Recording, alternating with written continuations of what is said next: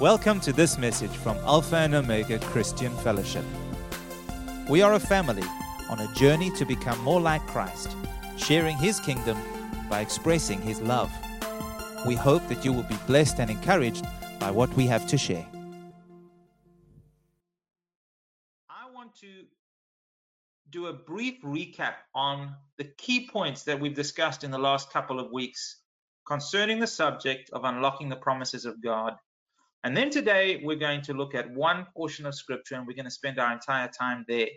After that, I want to remind you first and foremost of the key Scripture that I've been using, that I've been drawing from in this teaching series. And that comes from 2 Peter chapter 1, verses 2, and we're going to read up to verse 4 today. And it says, "Grace and peace be multiplied to you in the knowledge of God and of Jesus our Lord, as His divine power has given to us all things that pertain to life and godliness, through the knowledge of Him who called us by glory and virtue, by which have been given to us exceedingly great and precious promises, that through these you may be partakers of the divine nature, having escaped the corruption that is in the world through lust." Let's take a moment and just pray over this. Father, I want to thank you that as we sit and we remember and we go over this portion of Scripture again, as we look back on the things that you have taught us over the past few weeks, Lord God, I want to thank you afresh that your promises call us and they woo us and they draw us into the very nature of Jesus Christ. They draw us to experience the greatness of your love and your compassion and to be transformed by them, that we may be conduits of that very love and compassion to the world around us. God, I want to thank you that this Christian walk, this walk of discipleship that that's life that we get to live in and with you, is an experiential one. It's not theoretical. It's not just some interesting story in a book, but God, it is powerful and it is experiential. And I pray, Lord God, that you would take our level of experience to another dimension, to another height, that we may know you in different and in new and in powerful ways as you work in and through our hearts and lives, Lord God. We commit to you this word this morning. Move in our hearts, Lord God. Draw us nearer and woo us in. In Jesus' name I pray. Amen. Okay, so some of the key points that I want to recap on, and the reason I want to recap is because I want to restage the context in which we are going to read our main portion of Scripture this morning. So a couple of weeks ago, we spoke about the fact that knowing about God's promises is not the same as living in them or experiencing them. Many believers know about God's promises. They have an idea of what God's word says concerning many things, but their experience is far short. Revelation knowledge is the key that unlocks the power and the potential of those promises in our lives. Not just a head knowledge of them, but a revelation or an experiential knowledge that comes through an encounter with God. It comes only through intimate relationship with Christ, because He Himself is the promiser, He is the promise, and He is the fulfillment of that promise. It is all wrapped up in Him. And it's all the promises of God. That's why they say, in Him are yes, and in Him, amen. Because all of this is wrapped up in our Messiah King, Jesus Christ. Also, we spoke about the fact that intimacy with Christ, genuine intimacy, bears Christ-like fruit in our lives. In other words, there's evidence of the effectual working of His promises in our lives. Evidence. Last week, we went on from there, and we spoke how God's promises are an invitation into a pre-existing reality that is higher than ours. So it's this wooing and this calling into this relationship that we can experience the fullness that is in it and of it. We also spoke about the fact that God's promises are deeply personal to Him.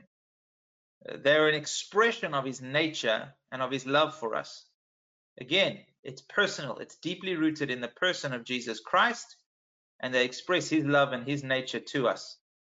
You know, very often I think even in the way we talk about the promises of God, it's like there's something that is out there that we must lay hold of or attain or gain, you know, and perhaps muster up faith to get there.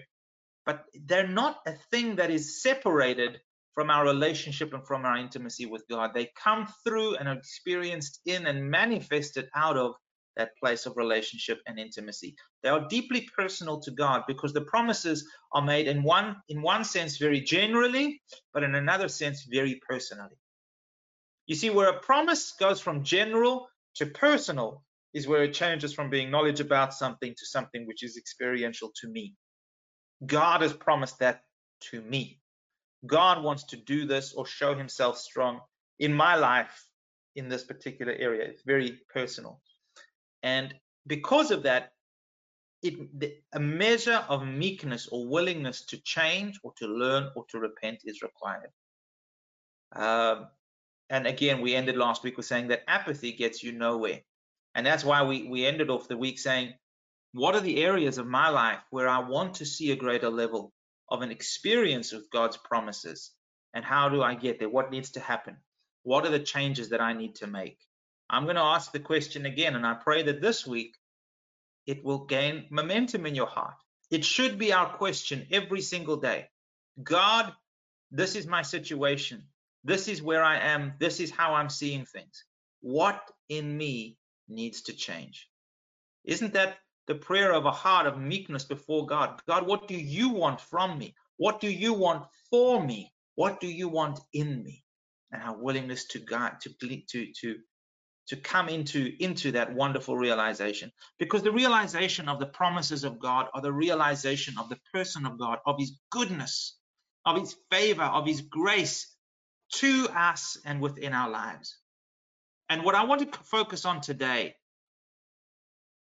is the fruit of that experience, not just in what we get out of it, but I want to focus today on the heart attitude of gratitude towards God for the incredible promises that he has given us in and through his Son, and that he continues to lavish over us every single day, that he continues to call us up to and into.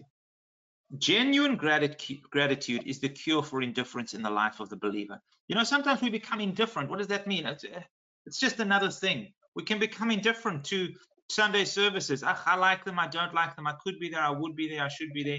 We have a sort of indifferent attitude to God. But when we stop and really take a moment to think, when we remember, when we cast aside the familiarity of the message, yes, Jesus died for my sins, and we actually take time to think about the cost, to think about the things that Jesus did for you and for me, surely true, genuine gratitude should come from our hearts. A gratitude that is more than just lip service, a gratitude that is more than just acknowledging information, but a gratitude that really leads us on and leads us into a heart reorientation to give God that which he is due, to give God that which he is worthy of. Genuine gratitude comes from the realization that I have gotten what I don't deserve and what I could never attain on my own. Think about that. That's true gratitude.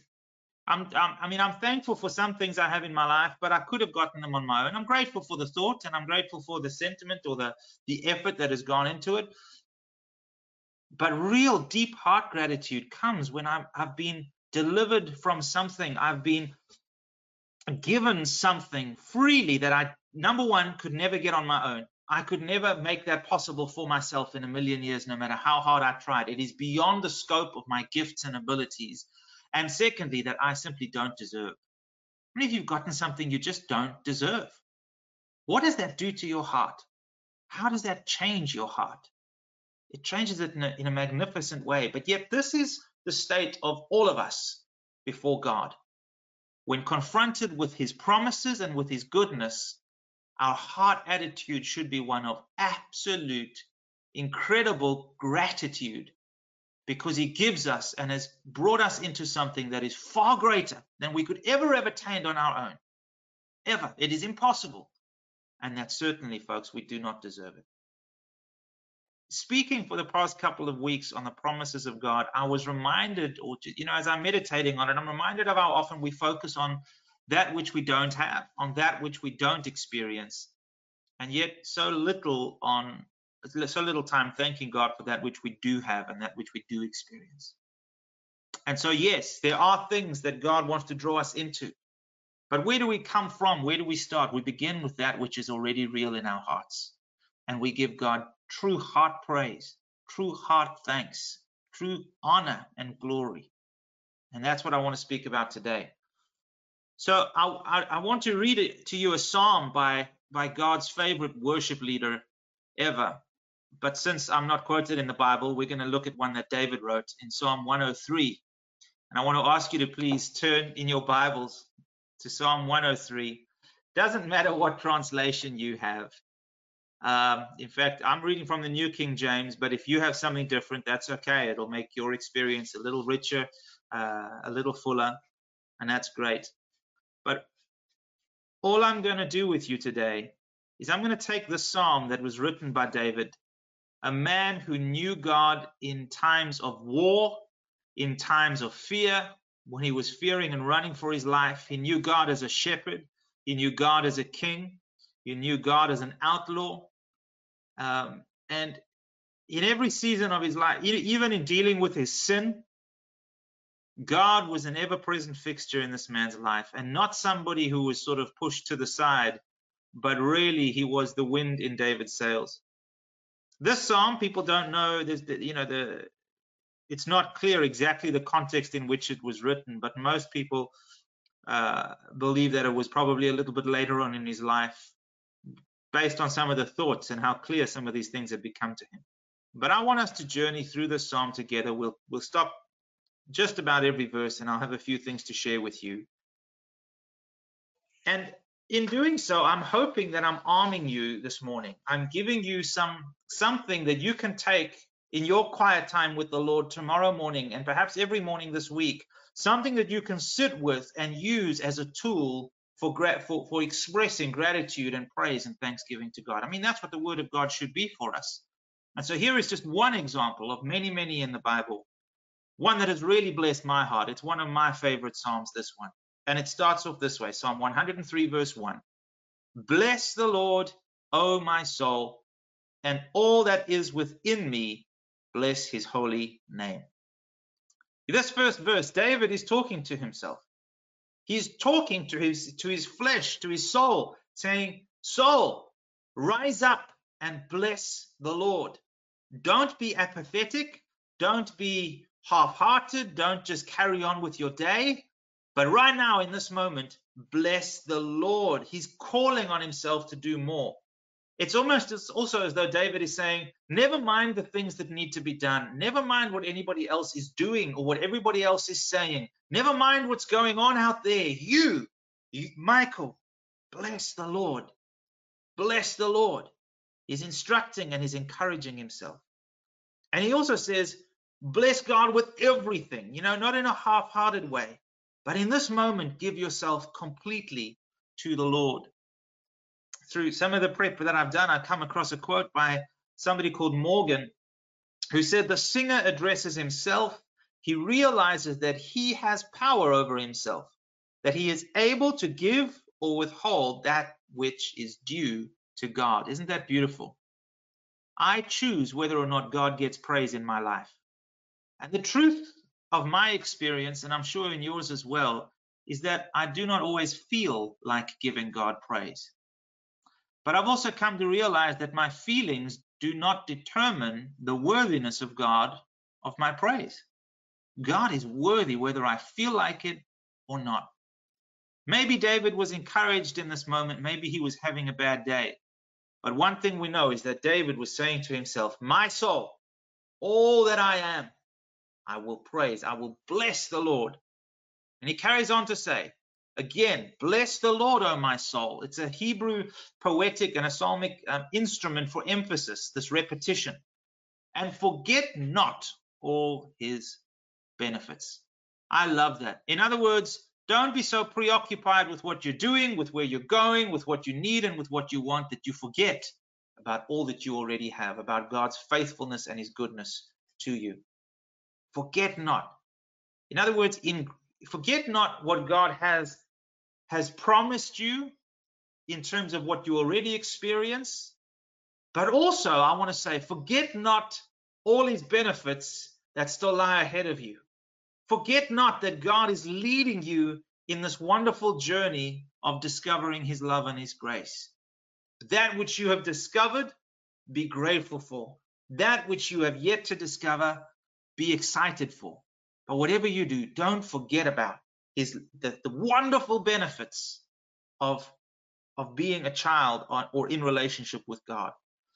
The other thing about this word, forget not, it speaks of the fact that David's praise is founded on something that is far, far greater than just pure emotion. We know David loved God, but he worshipped and praised God with his emotions and with all his heart, but also with his mind. This is logical or rational praise, to reason within your own heart the worthiness of God and to give him what he is due. Charles Spurgeon says, this begins a series of great benefits God brings to his believing people. He selects a few of the choicest pearls from the casket of divine love, threads them on a string of memory, and hangs them about the neck of gratitude. I love that. I thought that is beautiful. So David is now about to go into a list of some of these wonderful benefits of serving God. And Spurgeon says he selects a few of the choicest pearls, in other words, those things that are nearest and dearest to him, and he threads them on a string of memory and hangs them about the neck of gratitude. You know, as you read through the psalm with your own prayerful heart, maybe there are specific things that you want to thank God for, ways that he has come through for you in mighty and wonderful ways. It's good to remember these things and to reflect on them. You know, this week I was so touched and so moved, surprisingly so. I had the privilege of being a part of an online meeting where individuals were sharing their encounters with God. Moments in their lives where God came through and provided either encouragement or grace, came through with a word that set them free, a word that altered the course of their life and their destiny. And I listened to these words and I was so moved. I was so emotional at the goodness and the kindness of God. The fact that it is unearned or undeserved blows my mind. It amplifies the goodness and the greatness of God. I was so moved and so touched. And my heart was just filled with such gratitude towards God. So it's very good for us not to forget all the things that God has done. And here's the first thing he mentions: who forgives all your iniquities. Forgiven. See, this is first on the list. And when he does it without any lingering resentment. You know, I think very often our form of or thinking about forgiveness is, yes, I'll forgive, but I won't forget.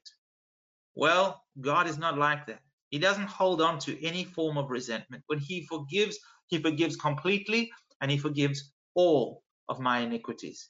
He doesn't say, yeah, I'll forgive, but you know what, this area, I can't tolerate that. You have to sort that out. He just is lavishing, generous and in forgiveness over our lives. And who heals all your diseases, he goes on to say. In other words, complete healing, not just forgiveness of the inside. He doesn't just take care of that which goes on inside my heart, but even in my body, even the things that ail me in the natural, he heals them. He binds them up. He brings forth healing. It's a beautiful expectation that David has of God, that he will come through in such wonderful experiential ways.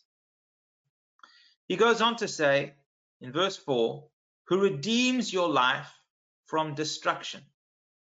You know what this portion of scripture reminds me of?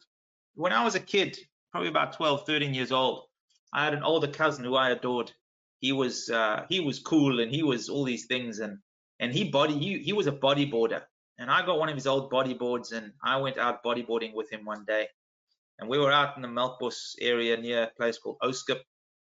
And the swell was pretty big that day. I'd say between 4 to 6 foot. There were some big waves out there. Really nice.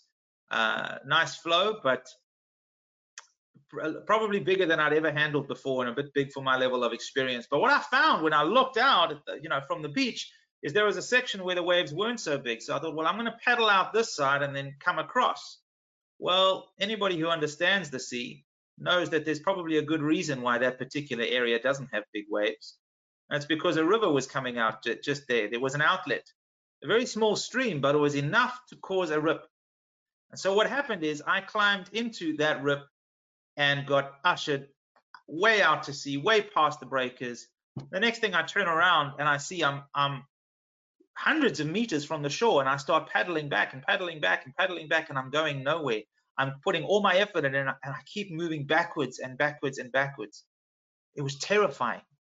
I didn't know what to do. Nothing that I was trying was getting me back to shore. At the time, my dad was standing on the beach, and he sees his son out there, and he sees that I'm in trouble, and there's nothing he can do for me either. Except when my cousin caught a wave that came in fairly close to shore, he called him and he said, "Mark, Michael's out there. He's caught. Can you go help him?" And my cousin, who was far more experienced, went out on his board, came out to me, took me across the beach, out of the rip, and brought me back into shore. Well, the wave that I caught into shore was the only wave I caught that day, and it was the only wave I caught for quite some time after that. It was, you could say, a traumatic experience. I would say it's a sobering experience. But the reason that I liken this scripture to that experience in my life is because my cousin brought me out of a terrible end that day. If it wasn't for him, I probably wouldn't be here sharing this with you this morning.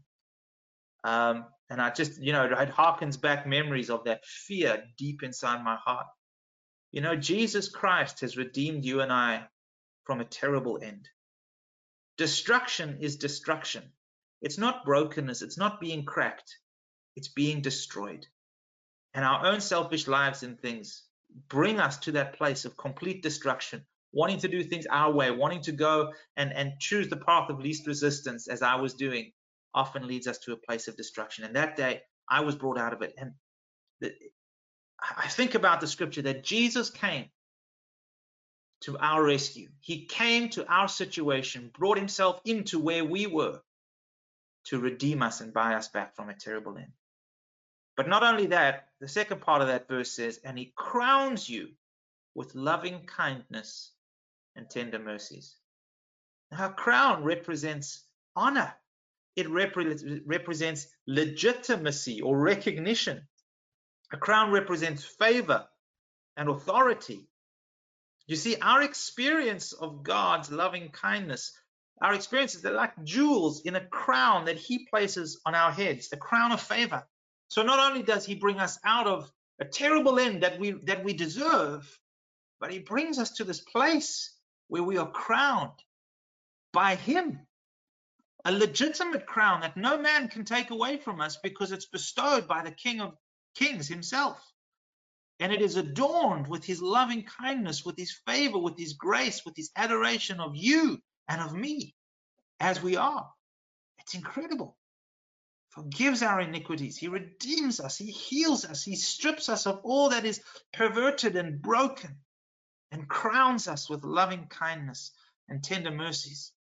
And then he says, who satisfies your mouth with good things so that your youth is renewed like the eagles. You see, when he talks about satisfying your mouth with good things, most of us think of what goes in. Well, that's part of it, but you know what? He also satisfies our mouth with good things in terms of the stuff that comes out of our mouths. The words that we speak that produce life now instead of death. He gives us a song of praise. He gives us a song of worship. The fruit of our lips, out of the abundance of our hearts, the mouth speaks. And out of that abundant praise and worship, we generate and create a realm and an atmosphere of Christ-like fruitfulness in our hearts and lives. But it's not just about the good things. He says he satisfies you. The good things of God bring true satisfaction. They're not passing pleasures or momentary experiences, they renew us, they strengthen us. He says, so that your youth is renewed like the eagles. Isn't that beautiful? So he gives us a satisfaction that feeds us. You know, I often think of what Pastor Andreas says, and I'm learning more and more. I certainly haven't arrived, but I'm learning more and more to understand what he's talking about when he says, I don't understand why people need holidays. I rest as I go. I've learned to live from that place of rest where I spend time in the presence of God, and he strengthens me. He nourishes me. Isaiah says that those who wait upon the Lord shall renew their strength. In other words, the reality is this: we think we need a physical break and a physical separation from things for physical strength. What God says is, all you need is me, because time spent in my spirit is so powerful that it will affect you physically. Not just internally, it begins there, but what happens inside you is so powerful that it affects you physically. And what I really love about these first few verses is the repetition of the word who, and it points us again and again to the very personal and relational nature of God. You see, David is listing the benefits here, but he doesn't just point to the benefits. He points again and again and again to the one who lavishes them upon us. God is the one who does these things. Let's carry on. Verse 6. The Lord executes righteousness and justice for all who are oppressed. So here we see David zooming out a little bit, and he sees God's goodness not just to himself, but to others too. Spurgeon, again, I'll quote him. He says, our own personal obligations must not absorb our song. We must also magnify the Lord for his goodness to others. Now, in reading the psalm, we see the benefit for ourselves. It is good to give thanks for what we have.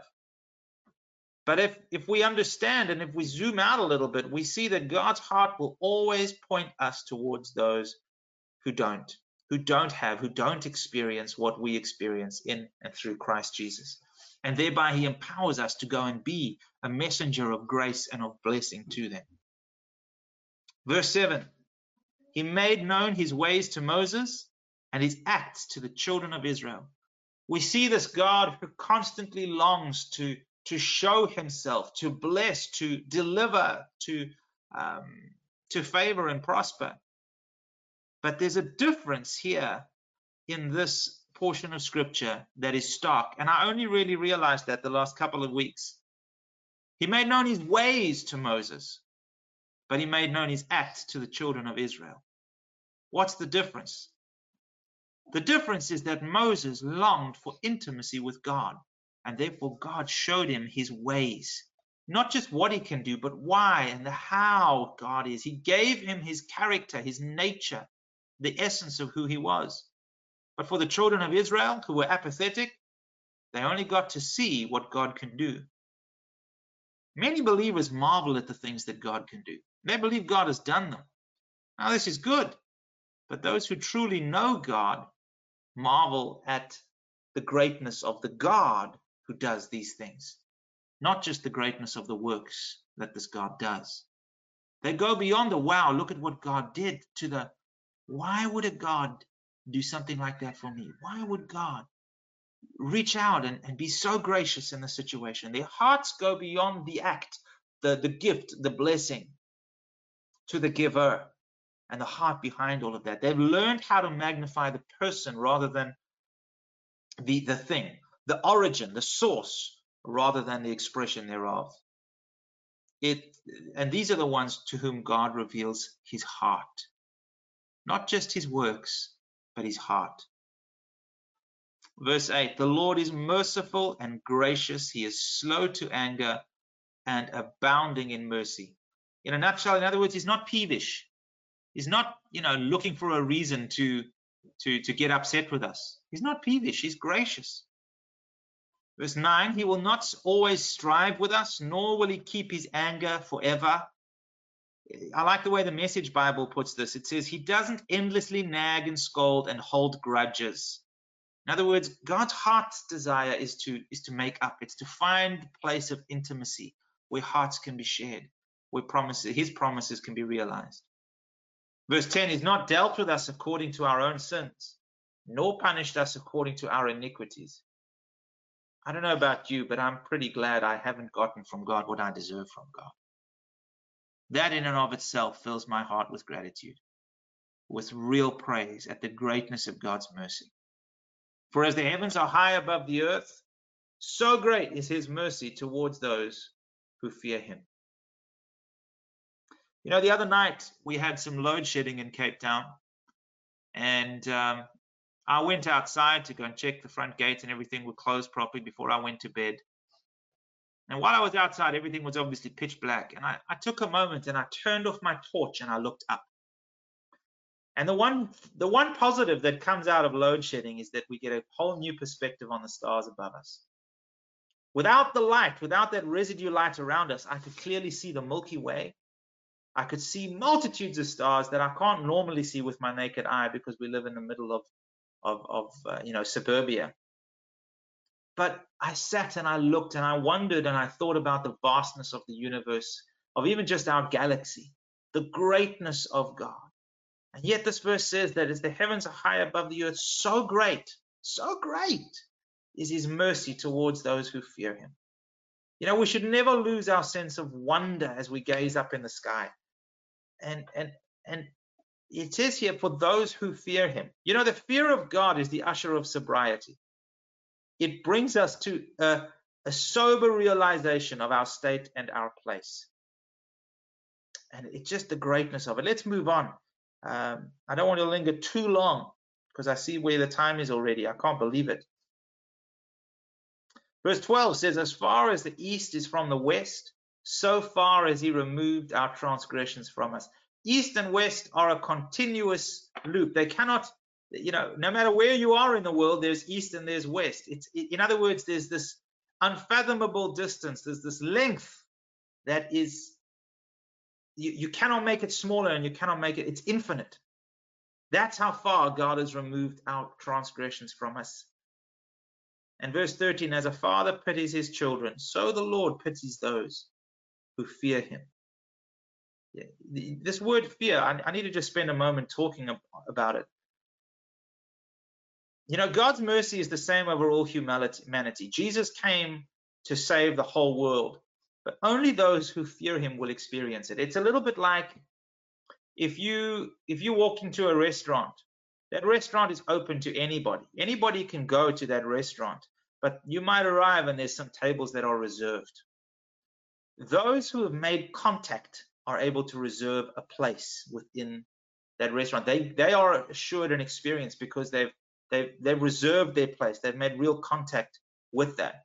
And sure, God's mercy is available to all mankind, but it's the fear of God. It's the awe of him. It's the awe of that mercy which reserves us a place within it.